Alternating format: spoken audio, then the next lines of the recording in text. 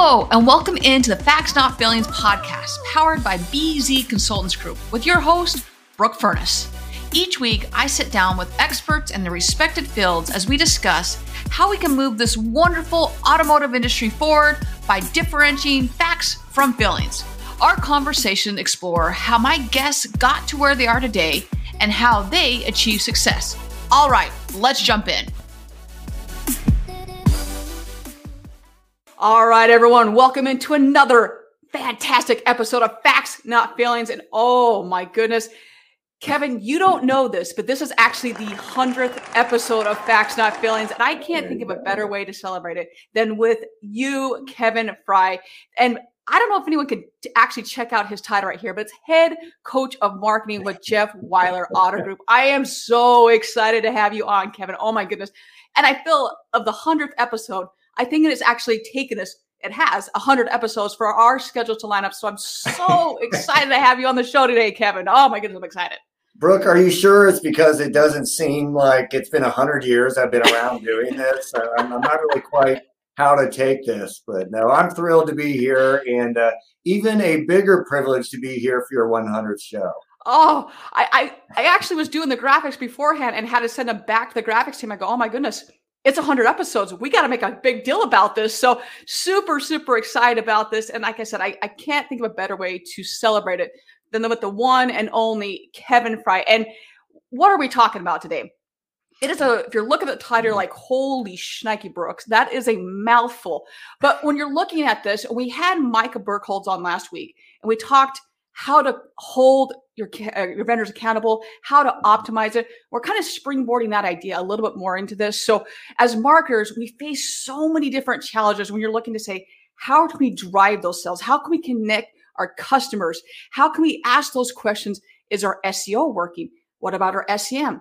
Are we spending it correctly? Are we really looking to see, are those things working? What about third party? There's a lot of talk about third party. And this man right here, not only was he the pioneer in taking forums off the website and turning them into chats and making that conversational, he's also done crypto. I mean, he's selling cars out there. So we're going to dive all into this, and I cannot wait to get into this. So Kevin, before I turn the mic over to you and let you do your thing, everyone, you know at this point kind of how this whole thing works. There is someone out there that needs to hear this message.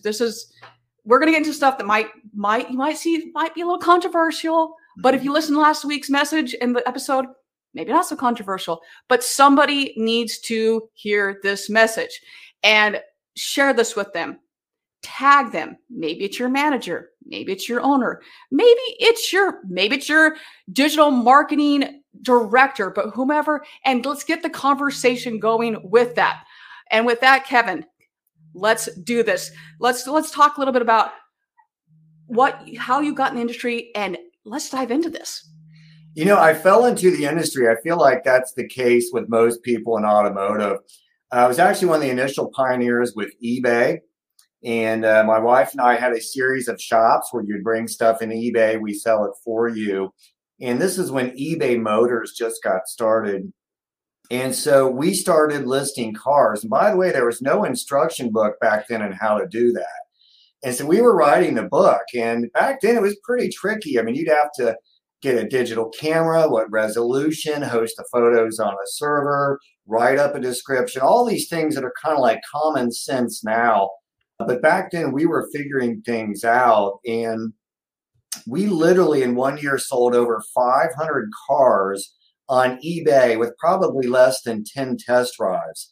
And every dealer said that was absolutely impossible. Well, long story short, I ended up coming over to the dealership side, started out helping them sell cars on eBay. And Jeff Weiler Automotive family brought me on board. They've always been a hotbed of innovation and leading the way, and so it's been really exciting to be part of their team and just take them to the future, doing really well. That's and anyone that follows you knows that you are always on the cutting edge of, hey, how can we improve? How can we do better? Anytime that you're on an event, your rooms are always packed first off. If like you got to camp out to get into the room to even listen to you speak, it's like, all right, do I have my ticket? Crap, I didn't get there quick enough. I had the room sold out. But it's always okay. How can we improve? I remember, and we'll get into the chat, but the first time that someone was like, oh, wait, we can not only take our forms off the website, we can make them conversational. Like all that was like, oh my gosh. And then I can't remember who, I think it was Bob Lanham and I were talking. We're like, oh yeah, well, at this point, Kevin's probably so tired of people being like, yeah, well, yeah, I've been doing that for 2 years, but keep talking about it. But yeah, that's like old news. I'm on to the next thing at this point. So it is, you're just such a leading innovator. And I don't want to be like gushing over you. I look to you so much because like, how else can we do this and how else can we move the industry forward? And I love that you're constantly thinking, okay, great. What's next? Okay, great. What's next? And so with that, let's dive into some of these. When you're looking at the SEO and when you're looking at, explain the difference between branding and SEO, because they're similar, but they're not the same. So to our audience, what would you explain? How is the difference? How do you describe the difference between those two? I would say branding and SEO both have the same goal, which is to get people to arrive at your dealership website. It's just a matter of how you're doing it. And dealers have choices, Brooke, and there's also a cost to the approach you take as well as the effectiveness. I spoke about this last year, and I know is very controversial. I am not anti-SEO. In fact, I used to speak on SEO years back and was a big supporter of it. But things change, and I'm going to share with you my journey into doing this. But more important, I'm going to share some of the factual data behind what we did and the difference we made. So let me look at it this way. When I do the traditional search engine optimization approach, what I'm trying to do is optimize my website to show up in the search engine queries, correct? To hopefully to get more shoppers onto my site. And that is a really difficult business. I mean, the reality is for me to begin to try and guess at all the different terms and queries and ways that people might show up at my dealership, it's a daunting, if not impossible, task. And then to try and constantly guess and work and struggle to figure out what Google is doing with their algorithms so that I show up first in the search to get them to click through. It's just like an unending task that's hard to, find completion in. So I took a different approach with branding, because when you look at what is the number one term searched query for every dealer across the country that brings traffic in our website, it is their dealership name, hands down. So I started thinking to myself, why don't I spend more of my time and effort on just branding my dealership name so that whenever someone is sitting in front of their smartphone or their laptop or their desktop, and you're like, gee, I'm thinking about servicing my car, buying a car, whatever the case may be, I have so successfully branded my dealership name that I'm always the first name that comes to mind that they type in. But what I'd like to do is share with you some actual facts, because Jeff Weiler continues to grow. We just had 8 more acquisitions last year. And one of the benefits of that, Brooke, is that when you acquire someone, you can see some of the things they were doing and how well they worked. And one of the websites that was associated with the dealership we bought was paying for SEO. And it was a traditional solution you'll find out there where one of the providers will build content on your website, try to optimize the site to bring in more traffic. And they were spending almost $2,000 a month, or about $24,000 a year. So if you could bring up that first graphic for me. So you can see it's almost $24,000. And with the content they created on that site, we brought in a grand total of 940 shoppers, or an average cost per shopper around $25. Now, what I'm not showing you on here is that the engagement rate, the conversion rate on those 940 shoppers was less than 1%. A lot of times it's because you get these SEO optimized pages and people show up that are nowhere near your market, have no intention of doing business with you. And so it just doesn't engage well. So I'm looking at essentially almost a $24,000 investment for very few shoppers that might have engaged with me. So then what the argument, you can go ahead and pull that one down, Brooke. The argument I wanted to make was, what if I took that same amount of money and put it towards branding instead? And one of the biggest things I love to do, and you've probably heard me talk about it, is 6-second bumpers. They're short little videos They're just short enough that they don't annoy the person in their online experience, but just long enough to get across a quick message. Get pre-approved at Weiler.com, value your trade at Weiler.com, see monthly payments at Weiler.com. Let me show you, if you could bring up our next graphic. Yes, right here, you can see I have spent, on the bottom right, you see 23,492. So I'm working this backwards of the amount of impressions I'm doing. In this case, this is a monthly family campaign with just branding. I generated 4.2 million impressions of my dealership name for 23,000 and change versus 940 shoppers I think I had with my SEO. My cost per impression is 0.6 of 1 penny. So what do you think is the better decision? 940 people or 4.2 million impressions for that same amount of money? Now, if you're good, you're going to question me. And you can go ahead and pull that graphic down, Brooke. And you're going to say, well, Kevin, that's all good and great. You generated 4.2 million impressions, but how do I know if that worked? So now I'm going to have you, let's bring up the next graphic. Hopefully this is the one that shows our brand name recognition in the Cincinnati market. Started doing this in 2016. And you can see this is out of the Cincinnati market, a brand name recognition study of every auto dealership in my market. Now, I was number one with a 10% recognition. But if I fast forward from 2016 to 2020, I have more than doubled our brand name recognition in the market. In fact, the next closest person is less than half of my brand name recognition. That consistent approach of branding is making our name so strong in the market that people are twice as likely to search us as the next closest competitor. And you know what the best thing I love about this little slide right here, Brooke? See at the bottom, it says Jeff Weiler Toyota. We don't even have a Toyota dealership in Cincinnati. That's how strong our branding is. They're searching for a brand I don't have, or a make, I should say, because we have branded our brand name so strong in the market. So you can pull down that graphic.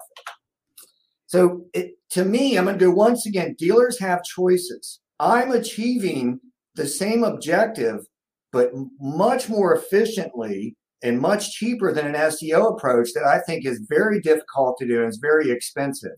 The last thing I would share with this, and for all the dealers out there, and this, I got to tell you, this drives me absolutely nuts. Why in the world am I spending over $1 million a year on website hosting for sites that are not already search engine optimized? What am I paying for? That's what we're paying them to do. They should be optimizing the sites for us. We should be paying them extra. So, I mean, I can get going on a rant. I hope you can see I've got a lot of passion about these issues and pressing our partners to be better. Man, Kevin, I don't want to go down a rabbit hole on that one, but that is something I just had a conversation with. Well, I've had that conversation multiple times with multiple different parties about that exact issue. Is, well, shouldn't the website already be doing the SEO? I go, well, should and doing are two separate topics here. Mm-hmm. So when you're deciding who, once again, BZ Consultants is product agnostic. I don't care who our clients use, just as long as they're taken care of, and then they partner. And you guys are doing a great job, fantastic. All that being said is when you're choosing that partner, making sure that they do have your best interest and knowing, okay, are we going to put all the eggs in one basket? Are you going to choose the website provider to do all SEO, SEM, social, and everything in between? And if you're going to choose an SEO and SEM, are they going to be separate? Are they going to be? So there's so many different things, but going to your point of the website, how many website providers really can truly do SEO? Mm-hmm. And there's just so much to unpack there. And there's so many things you just said there. Last week, we were also talking about, the disc, does it sell cars? And we get so caught up a lot of times in our industry of, well, it didn't sell any cars. Okay, let's unpack that for a second, because so many things aren't going to sell. You're not going to see that lead in that lead XML, ADF in your CRM. But because of that branding, I have worked with so many clients that their OTT and all the other branding they're doing is astronomically successful. And by tracking all those metrics that you're showing, we can say, man, I'm seeing that they're watching that video 99% of the time to completion. Like people, I'm not going to watch a car commercial. Like I'm not going to sit and watch on, that's not something I'm going to do. Like I'm going to do it for my job, but who sits and watches that? There's a reason why they're watching it. And that branding leads to other things, but it is so important that you have all those things and you're using them, but then inspecting what you expect out of it. Is it doing what you want it to do? But don't just stop and say, well, they did their job, so those metrics must be true. But are they? Did you actually go and ask the question to figure out, did it actually work? So for those that are listening, for those that are watching, whether it's live on the afterwards, please, if you're listening to this on Podcast Slam, there are graphics we're throwing up. Go back and watch this either on YouTube or anywhere that we review your videos. View your videos, kind of redundant.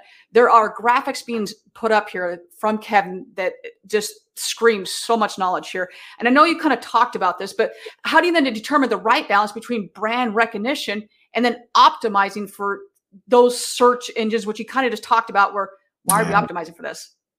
For me, it's a matter of control. I can control brand name recognition. And I'll give you an actual example from my SEO days, because I have a page now that still just performs unbelievably. I made a page that was optimized for Honda warning lights. And I get unbelievable amounts of traffic onto my site from that. But you know what it does for me selling cars wise? Next to nothing. 99% of those people are outside. They're probably out in Nevada wondering why they got a check engine light on their Honda Accord. I mean, that's all good and great, but I choose to control what I know I can. And that is if I can make our name first in mind for the auto consumer in our markets, then that to me is a win, because they're going to arrive at our website. Amen. I think I've told the story before. Maybe if I did, we're going to repeat it again. I have one of my clients has a site that is in Spanish as well. Like a lot of people do that, but they ensure that all of their blogs as well are truly translated into Spanish. And in that blog, this article was done, I'm going to say 2 years ago. And that is still top 10 in their rankings. Now, is that going to sell them a car? It might lead to sales. Yeah. But it's about a key fob. It's not about selling. But once again, that branding is and not only does it rank in the top 10 pages, it gets comments every single month in Spanish that then the Spanish employees can go back and be like, oh yeah, let me help. And then from there, you're branding and that you're helping the community. So all these things lead to the actual dealership, your brand, your community, and exactly what you're saying here. All right. So what are some of those mistakes that marketers make when it comes to SEM and then leveraging the third party data? You know what? You're actually going to see an analogy here when I present this, because we really led the way with third party data as well. So I always try to make things really simple. And our goal here, let's think about it, is we want to get our message in front of an in-market shopper looking to buy what we're selling in the area we're targeting for. So Google pay-per-click SEM was the perfect, way to solve that, right? Like someone gets on, they search what I'm selling in the area I'm targeting, etc. We buy that person in an auction format. We drive them to our website. So that was a great solution for many, many years. But I kept pushing for what I really wanted.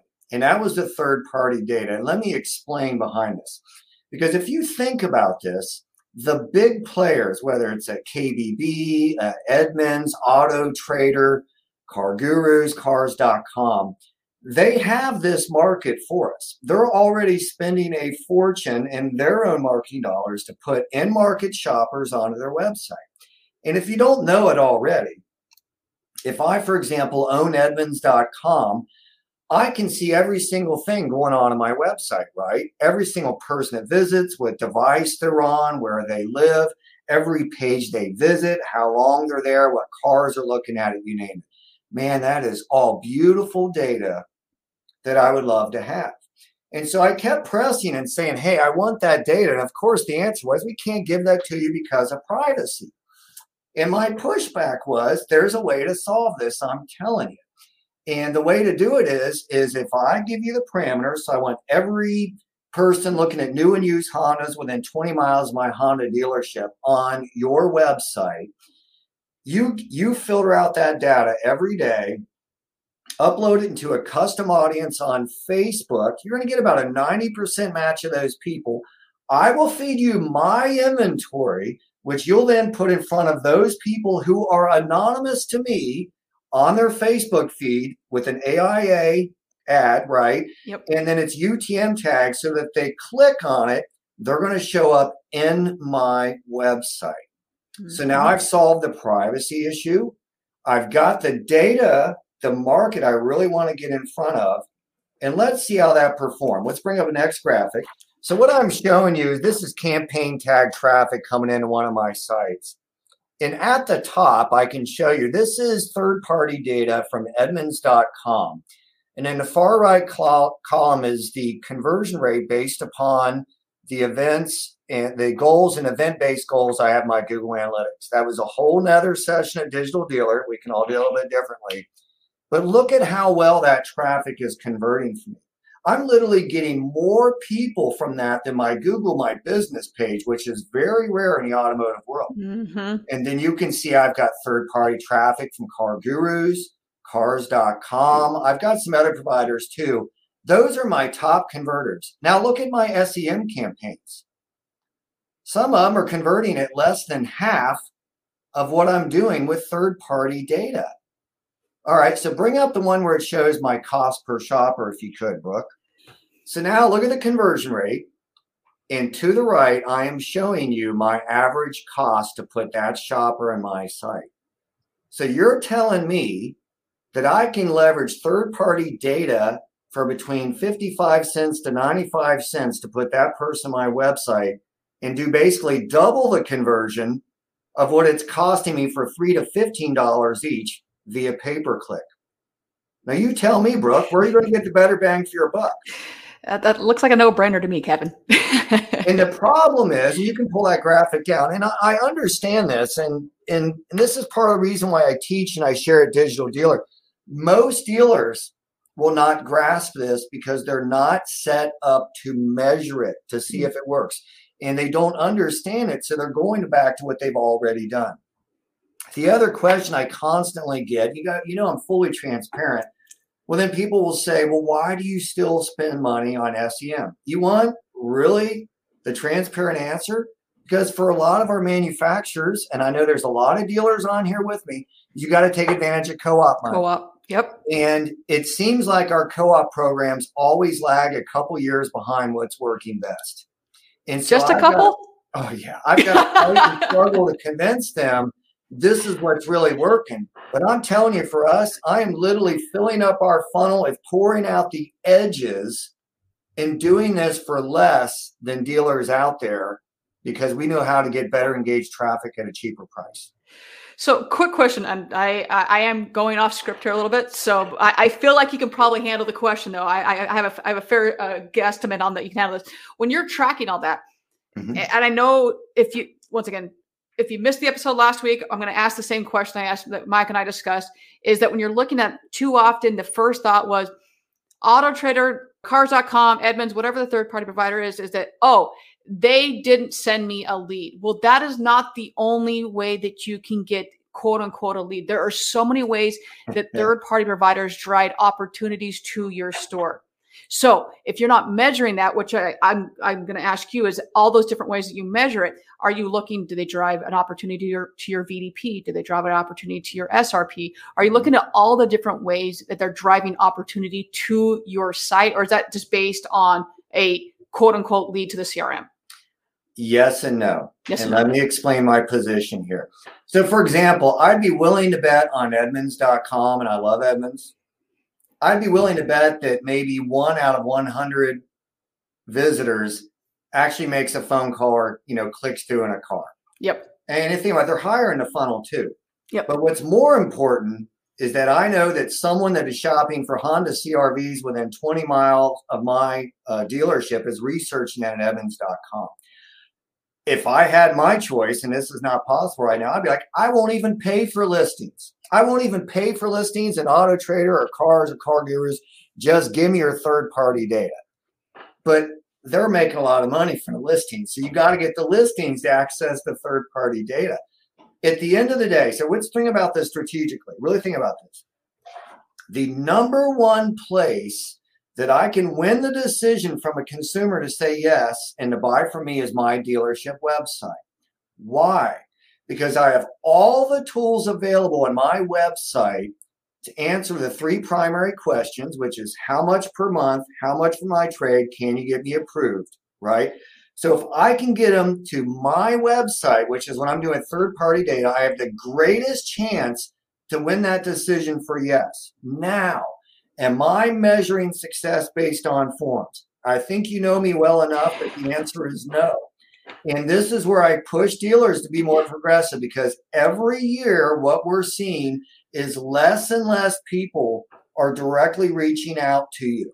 And you have to trust that based upon the experience you're giving them, the front line of your battlefield is that dealership website experience, which I know we're going to talk about, but you got to let go of some of that control, folks. Amen to that one. It's think just in your normal life, like, do you personally want to engage with a form? If I see a form, I'm like, oh my gosh, please get rid of that form. I just don't want to interact with it. I see it, I'm like, you're stuck in 1980. Mm-hmm. So I think we've already covered the examples of we just talked about that. So we've talked about the study that you've done, the immense amount of research in that. When it comes to with engaging, and this kind of just catapults into this, and with engaging with customers on your website, what are they? I don't even think there is a disadvantage, but for those that are like, nope, I love my forms, or hey, my owner is just so stuck, I can't do anything about it. What are the disadvantages and then obviously advantages of using forms versus chats? So let's look at the history of this. In its heyday, when forms were working great, you need to understand the benchmarks. When it was working great, you would get 2.5 to 3 people out of 100 shoppers would submit a form. That was considered outstanding. Now, if I could get another 8 to 12 of those 100 people to make a phone call, that is outstanding. You put those two numbers together. So we call it 3 and 12, a 15% website conversion. And then I could walk around like a peacock at Digital Dealer and everybody say, look at that rock star. Oh my God, he has a 15% conversion. And my answer is this. What about the other 85? Yes. We're smacking each other in the back about, at best, getting 15. It's flunking. Well, now let's take it further. So what is form conversion today? It's about 1% out of 100. And I have griped about this for years, but for all the money in automotive, it is ridiculous that we are giving forms, a form-based experience on our websites. It's an antiquated experience. But I'm going to tell you, I know why they do it. Because dealership website providers are giving what dealers want, because they always want control and they want to count forms, which are very ineffective. So that's why we led the way with removing forms. And I can talk about that a bit too, but let me hush up here for a second. No, you're fine. Yeah, keep talking about it, dude. You're fine. So what we decided to do is, I mean, you got to think about this. Every decision we make is about the consumer. It's not about what you want or what you care about. It's about what the consumer wants. And what the modern day consumer is all about is instant gratification. They want answers now. Do they really want to fill out a form and then wait for you a week later to get back in touch with them? No. What we did was we partnered with a chat provider that was willing to work with us, and we replaced our forms to go directly to chat. And I'm going to explain how this works because it's a hybrid. We got to work within the structure, what's available. But let's say the question is, and when we started this, it was get best price. This is pre-COVID. That's how long we've been doing it. So we get a get best price, and the traditional experience is, hey, fill out this form and maybe we'll tell you what the best price is. Maybe. And of course, 70% of those people, they're out the door. Now what happens is they click get best price. It opens up a chat window. AI or a chatbot is going to answer that chat immediately. That's important because you got like that 8 to 10 second window to really respond immediately. And it's going to work to try and gather some initial information for you. Now, we want to leverage AI and chatbots. We can get into that detail too. But if you start asking some simple questions or something, it'll answer that. In this case, it's a best price. We will set up the dialogue to either A, directly give them the best price, B, for some of our manufacturers that require a name and or an email or phone number to be allowed to give them a lower price, right? And then give them the price. Or what we're doing almost exclusively today is we're directing it to one of our live salespeople to answer the question. That is what we're finding works best. So I'm going to lay this out again. I'll go AI answers. It's going to do some initial questions. If AI can't answer the question, we are going to leverage the 24/7 chat center for basic questions that they can try and help. And when they identify a hot lead specific question, every salesperson is going to get a text alert that we have a live person on the website with a question. The first person that answers owns it and is going to then, we teach them to answer the question, ask for the appointment. So then the question that you should ask, once again, it's all about facts, right, Brooke? Yep. Does this work better? So I want you to bring up the stat on the appointment setting rates. So at the top, this is if you get a form on a dealership website. Our best appointment setting rate is 25%. Our best appointment setting rates for Auto Trader, Cars, Carfax, Car Gurus. And then you look at our appointment setting rate when we use chat instead of forms. It's more than twice, more than double. So why? Should this surprise you? No. Think about this. You either A, within a minute of them reaching out to you, and you can pull that graphic down, within a minute of you reaching out to you, you're answering a question live. The tires are in great condition. Would you like to come in at 7:30 tonight to drive it? Yes. Versus a week later, after 14 calls, 3 videos, 5 texts, and everything you learned at Digital Dealer and how to follow up, I finally get a hold of them and they're like, I don't know, maybe. And so this has made a tremendous difference in the conversion rates that we're seeing on our website. I'm going to tell you it's a 2 to 4 times increase in conversion by switching from forms and replacing it with a live chat experience. So, Kevin, I just want to point out something, because people are going to hear this, and just as when I first heard you speak about this, like, oh, okay, so we got to change all of our forms to chat. Okay, I applaud your effort with that. Before Kevin ever did this, Kevin didn't just say, we're going to go slap a button on our website and everything's fixed. No, that's not how it works. Always work backwards to work forward. Kevin, I'm going to assume, and I don't want to assume, that you had a lot of meetings beforehand to figure out. You and I are very analytically minded, the same, and to say, okay, how is this going to work? Mm-hmm. Are we just going to let all of our salespeople answer? What if someone's in front of them? What happens then? Okay, what if someone's off? What if someone's on break? There's so many moving parts to this. It's the same thing when I say someone says, well, we're going to round robin the leads to salespeople. Great. What happens when someone's in front of them? Are they going to answer that? Just going to sit there for the next 2 hours and no one's going to answer it? So please, if this is something you're looking to do, multiple things have to happen. Sit down and have a conversation with every single department, not just department heads, but every single person. Then find a chat provider that can actually do this. And it's just not on your website. If you have a chat provider that says, okay, well, we're a la carte, so you're then going to have to pay for Google Business Profile, then for all the third party, okay, know that cost going into it and how those come through. How are you going to answer it? What's the process for answering? Train your people with that. Is that a fair assumption, Kevin? It is. And all of these things, listeners, growing pains, when just switching from forms to chat is probably a 3 to 4 month process at the store level. And the good news is, and what our people found that were doing these and started seeing how well they were setting appointments, we literally had to put rules in place where they were not allowed to take a new chat if they were currently working a customer. They would literally walk away from a deal they're working to get the next one of these chats to set another appointment. That's a great problem to have. The other thing is, even when you put these things in place, and just a real quick story on this Get Best Price is a great example.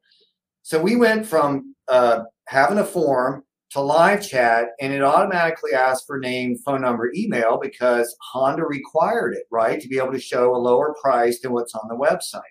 And guess what our abandonment rate was? It was the same as when we had forms. And I'm like, this isn't working. What's going on? We made one small change that fixed that. You want to know what we did? You changed the verbiage of the TT, We I'm changed guessing. the verbiage and we said, Honda requires us to get your name and an email or phone number to be able to give you the best price. And then one little simple change like that, and then it took off. So those are some of the learning things as you go through the process. And another reason why it's important to partner with a vendor that's going to work closely with you on this to make it work best for you.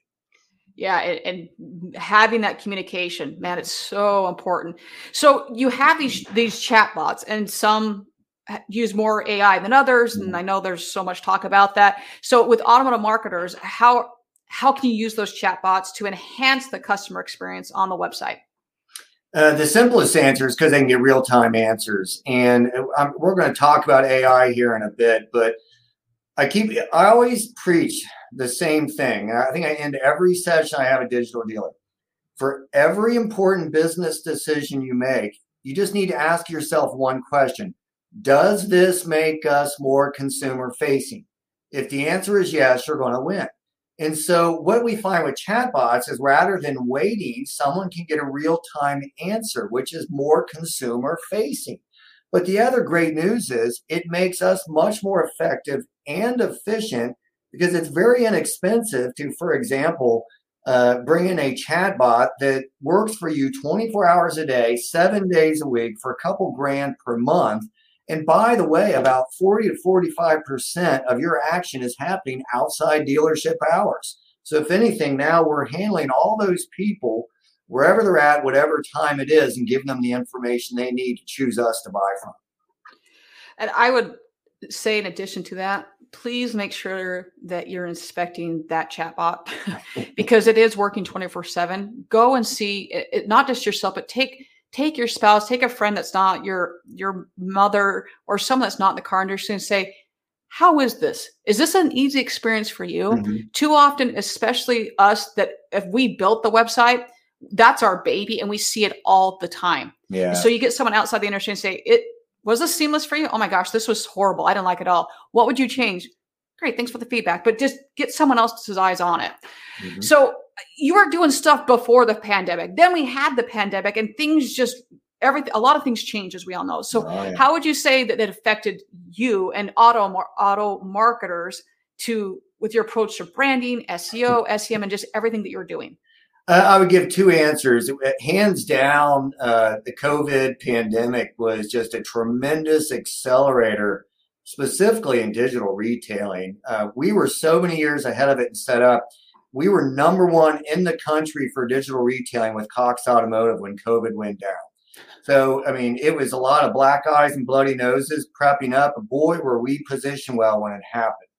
I can tell you now that we have an average of 55,000 to 60,000 penciled deals per month on our sites. There's no better measurement of engagement than that.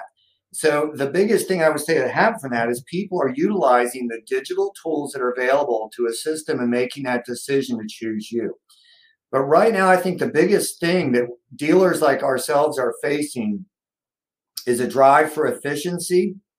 We're starting to see the market slow down. I'm very curious how spring sales are going to go, but we need to learn how to do more with less.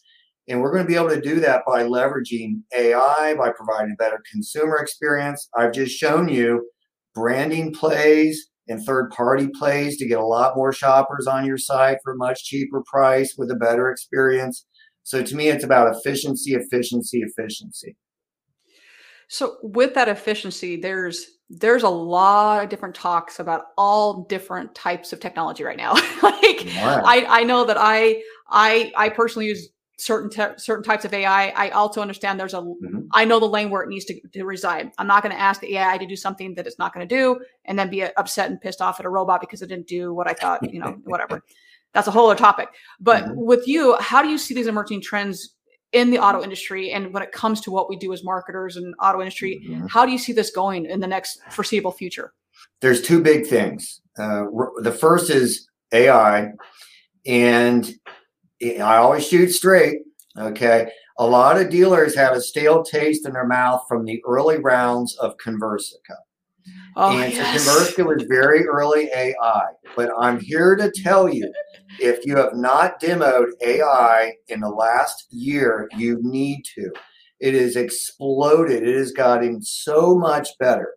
And as a dealer, you want to leverage that. It is already happening today in the modern online consumer buying experience. I mean, just a really short story. I lost my American Express card. I got on AmericanExpress.com. I chatted with a live agent for 10 minutes, got all my data to get that replaced. Did I ever really talk to a live person? Nope. And then I wanted to reconnect it to Quicken, my financial software. So I go to Quicken. I spend another 10 minutes with a live provider, right? Nope. It's all AI. And by the way, most of the consumers that are hitting your site are already conditioned to work with AI and they're happy with it. So for us as dealers, it's important for you to identify where you can leverage AI to provide a better consumer experience, which by the way benefits us because it's more efficient. I can pay AI $2,500 a month to work 24 hours a day, 7 days a week, doing it right every time. And by the way, if I break that AI, I can kick it back to a live person. Yep. So hands down, AI is one of the big ones. Yeah. But I'm going to tell you the second one I think is going to be the biggest transition to automotive since websites hit us. And that is consumer data platforms, CDPs. And I'm going to strongly encourage anyone listening to this, you need to start researching this. Brian Pash just put out a paper. I think it's the finest work he's ever done. It took a tremendous amount of work. Yeah. But if I could take a couple minutes, I'll try and break it down what it is and why this is so important. We as dealers, this is our pattern. Think about it. We spend a fortune every year and we're constantly looking for new customers. And then all the money you spend, you generate data, you buy data, first party data specifically, these people that visit us on our websites, they make phone calls, they chat with us, they buy cars, submit leads, whatever the case may be. We do a horrible job managing first party data. I mean, it's awful.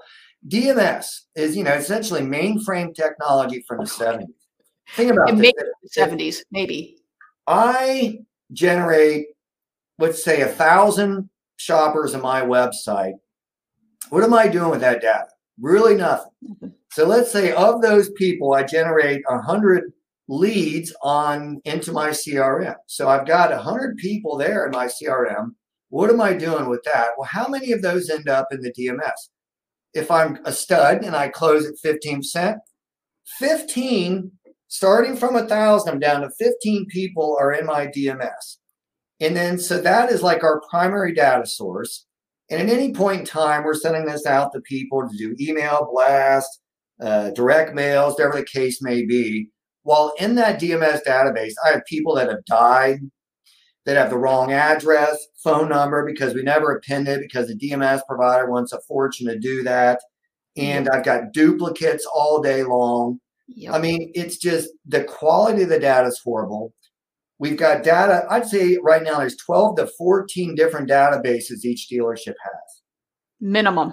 So with that said, this isn't an automotive idea. This is what the big Fortune 500s are doing, is they're hiring these big agencies, for example, Oracle, to have a consumer data platform where you put all of your data in one location.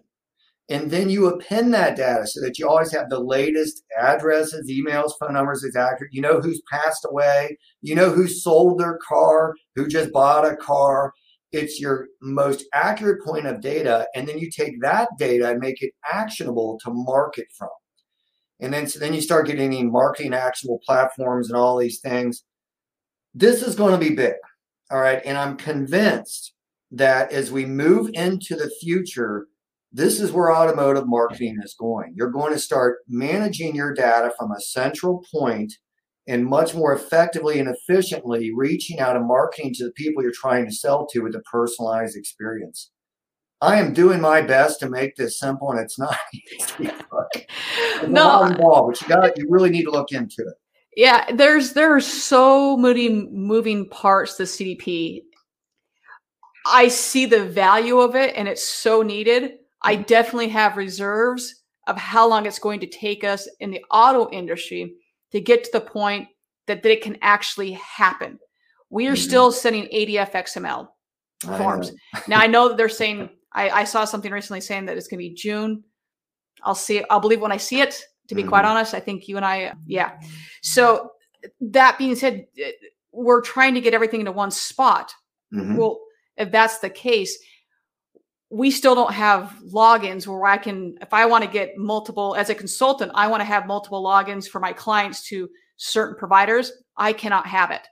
So I can't see data from, so there's just so many moving parts to say, okay, how, and then from a security standpoint, let's get into, I don't want to go down this rabbit hole too much, but from a GLBA, who's housing that data?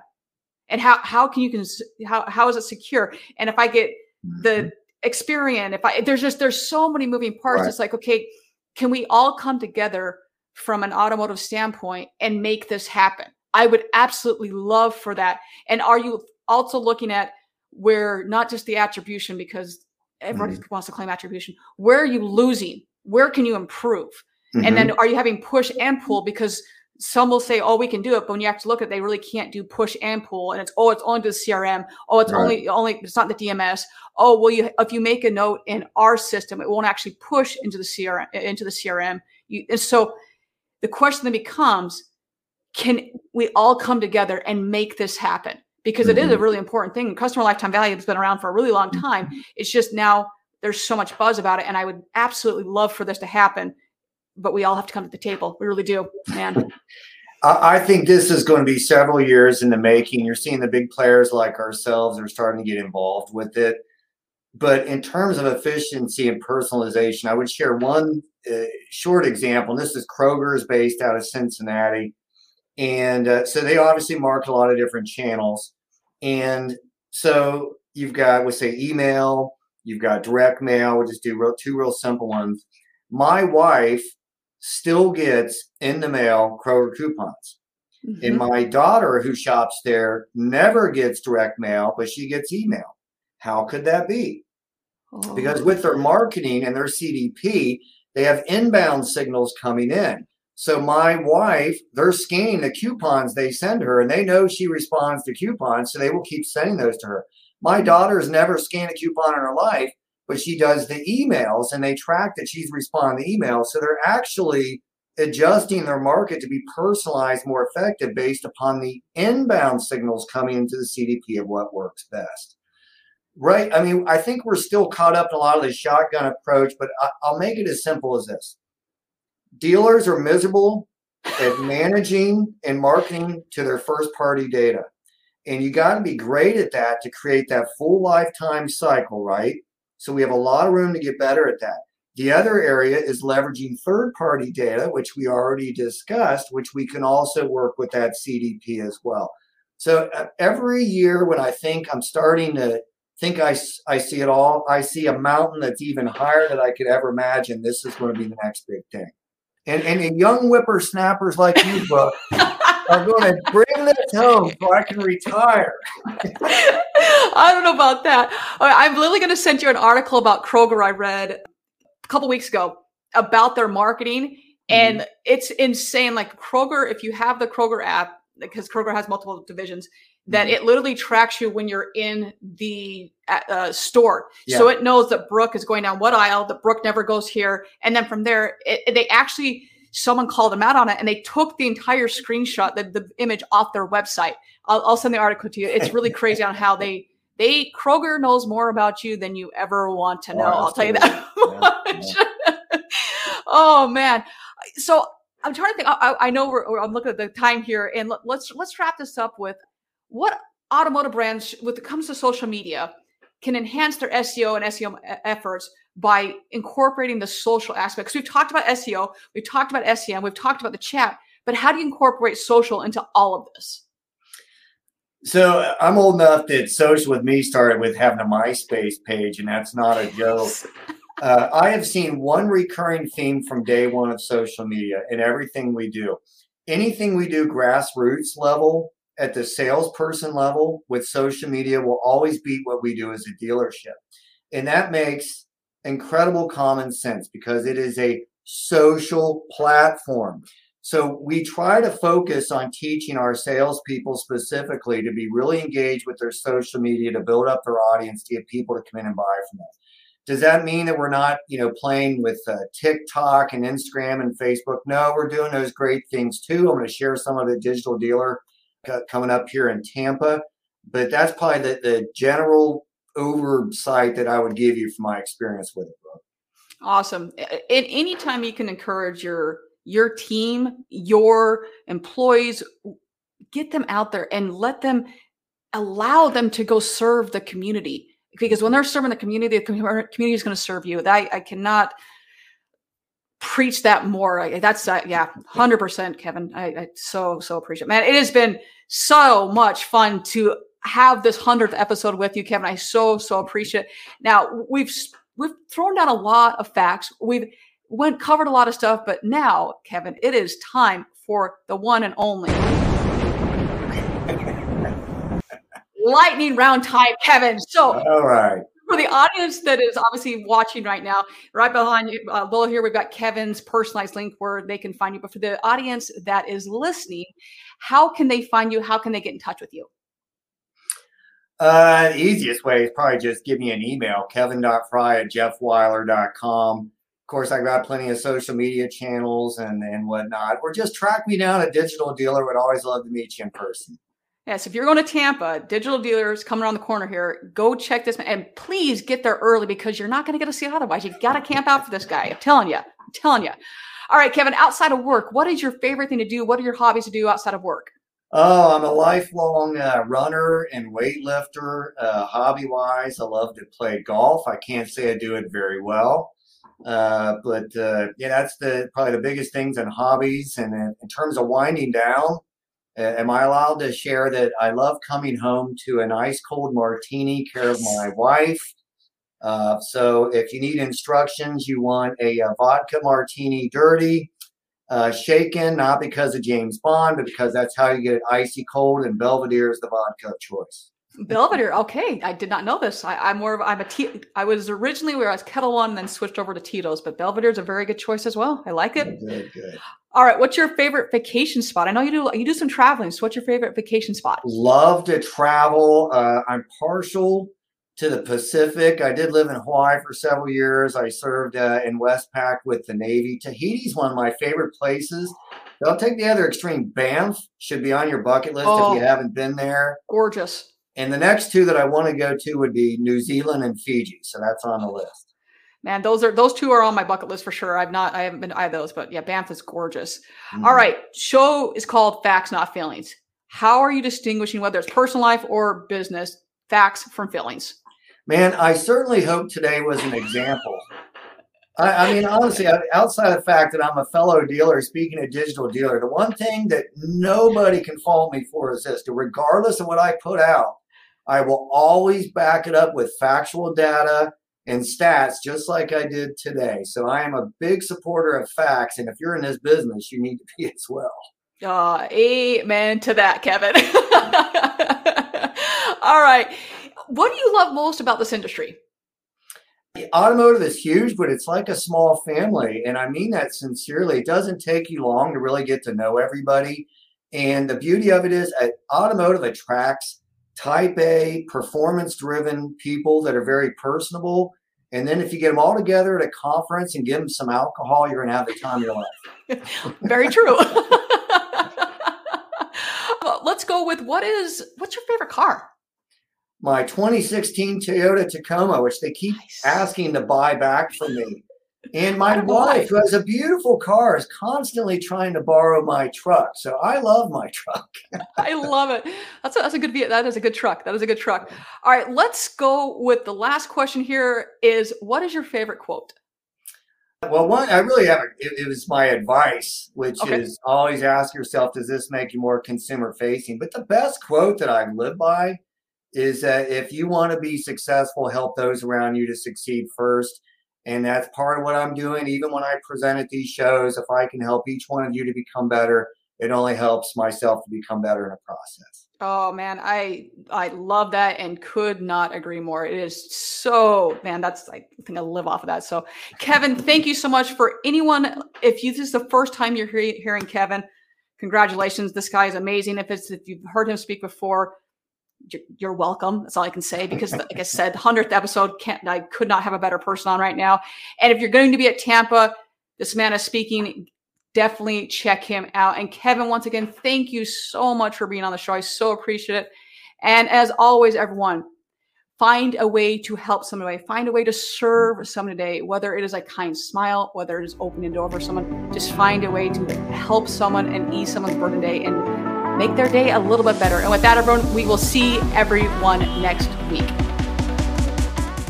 You've been listening to Facts Not Feelings with Brooke Furnace. Thank you for taking the time to listen. If you haven't already, go ahead and hit that subscribe button. Leave us a rating. If you know a friend or a colleague will benefit from today's episode, share it with them. Until next week, find a way to serve someone. Find a way to help your neighbor. Remember, we are all in this together.